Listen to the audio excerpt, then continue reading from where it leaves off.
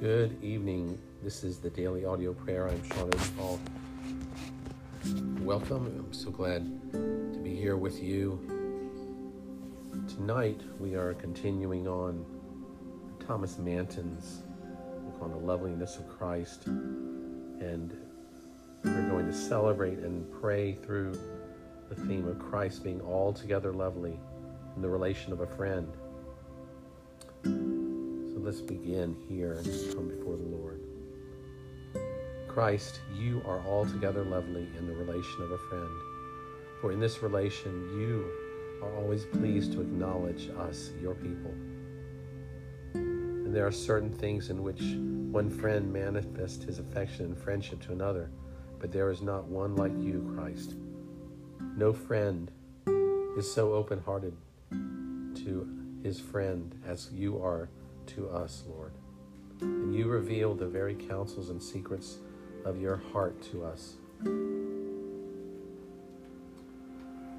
In your word it says, henceforth you call us not servants, for the servant knows not what the Lord does, but we have called you friends. And for all things that you have heard of the Father, you've made known unto us. And no friend in the world is so generous and bountiful to his friend as you are to your children, to the believers. You part with your very blood for them. Greater love has no man than this, that a man lay down his life for his friends. You have exhausted the precious treasures of your invaluable blood to pay our debts. Oh, what a lovely friend you are, Jesus Christ, to believers.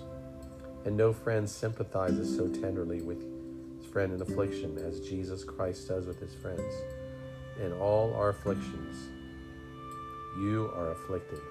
You feel our sorrows, needs, and burdens as your own. This is why it is said that the sufferings of believers are called your sufferings, Lord.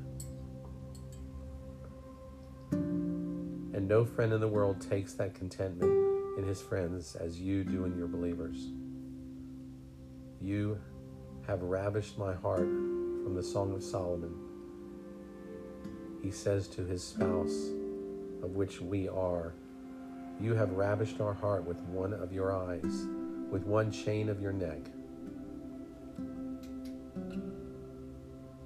The Hebrew in your word, Lord, rendered ravish to puff up or to make one proud. And how you, Lord Jesus, are pleased to glory in your people. We thank you for that. That you are pleased to glory in us, sinners. How you are taken and delighted with those gracious ornaments which yourself bestows upon them. There is no friend so lovely as Christ. So Lord, we thank you for this. Thank you that you are altogether lovely, and we worship you as the altogether lovely one. In Jesus' name, amen. Thank you for being here. I would ask that that you would pray for me. I have been sick. Don't know what it is, but I covet your prayers and thank you for them ahead of time. So look forward to praying with you tomorrow.